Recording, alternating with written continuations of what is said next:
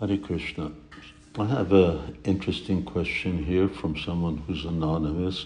It's a long question. It takes up a screen. Basically, he's saying that he has a problem in terms of a relationship with his spiritual master. His spiritual master is in good standing, has achieved nice things in Krishna consciousness.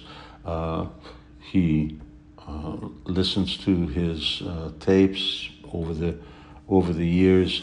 He's had about 15 meetings with him or discussions over the last 7 years.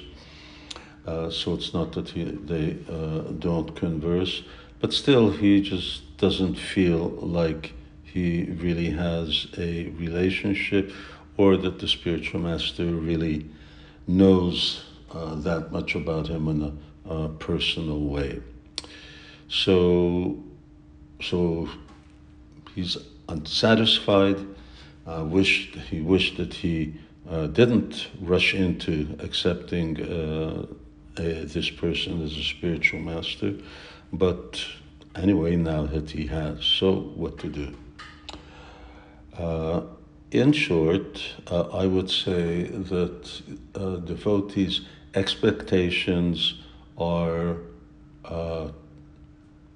too high, considering that he made this choice. And since he did make the choice, then he shouldn't blame anybody else. He should just take responsibility for it for himself. So, we live in a Krishna conscious movement where spiritual masters have many disciples, where they travel a lot, and they don't really necessarily have therefore a very close relationship with most disciples, not all disciples, but most disciples. And I can say that also about myself.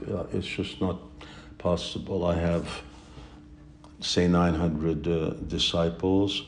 I can't have a very close, personal, fulfilling relationship with everybody like that. That's fulfilling for me and for them. I have one, I believe, and I believe that this devotee will also have one on the transcendental platform, because there is a transcendental link or a transcendental connection here. And for a disciple who strictly follows vows, chants Hare Krishna, listens regularly to their spiritual master, which this devotee does, then she is going to be making spiritual advancement through the connection with the spiritual master, albeit that connection, and I'll just use this in quotation marks, is a formal relationship. It's more of a formality rather than very much of a personal relationship. And I'd just like to point out that many of Prabhupada's disciples,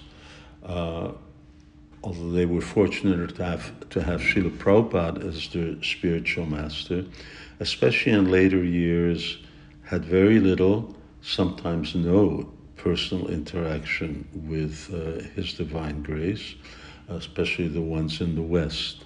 Srila Prabhupada spent very little time in the latter years in the West. He was mostly in India. And Prabhupada had also many disciples. So, Prabhupada would ask, who's your spiritual master? Well, it was obvious who the guru was. What's your name?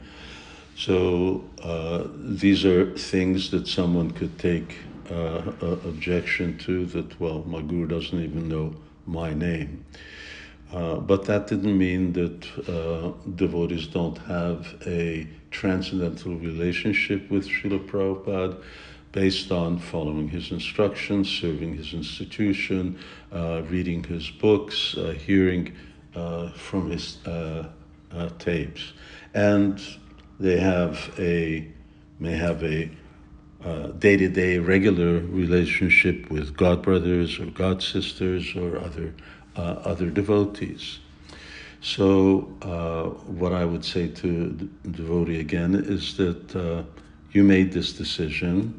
You should have thought well about what it is that you wanted, what your expectation was, and when you took initiation or you accepted a guru, now you accepted this guru, then don't complain.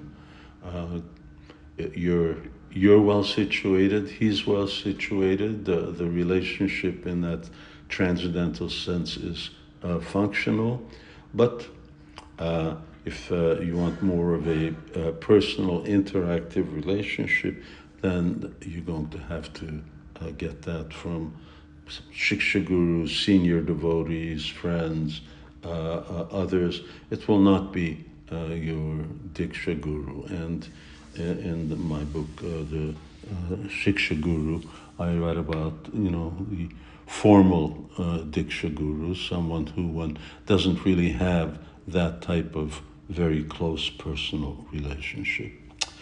So, Hare Krishna and Jai Prabhupada.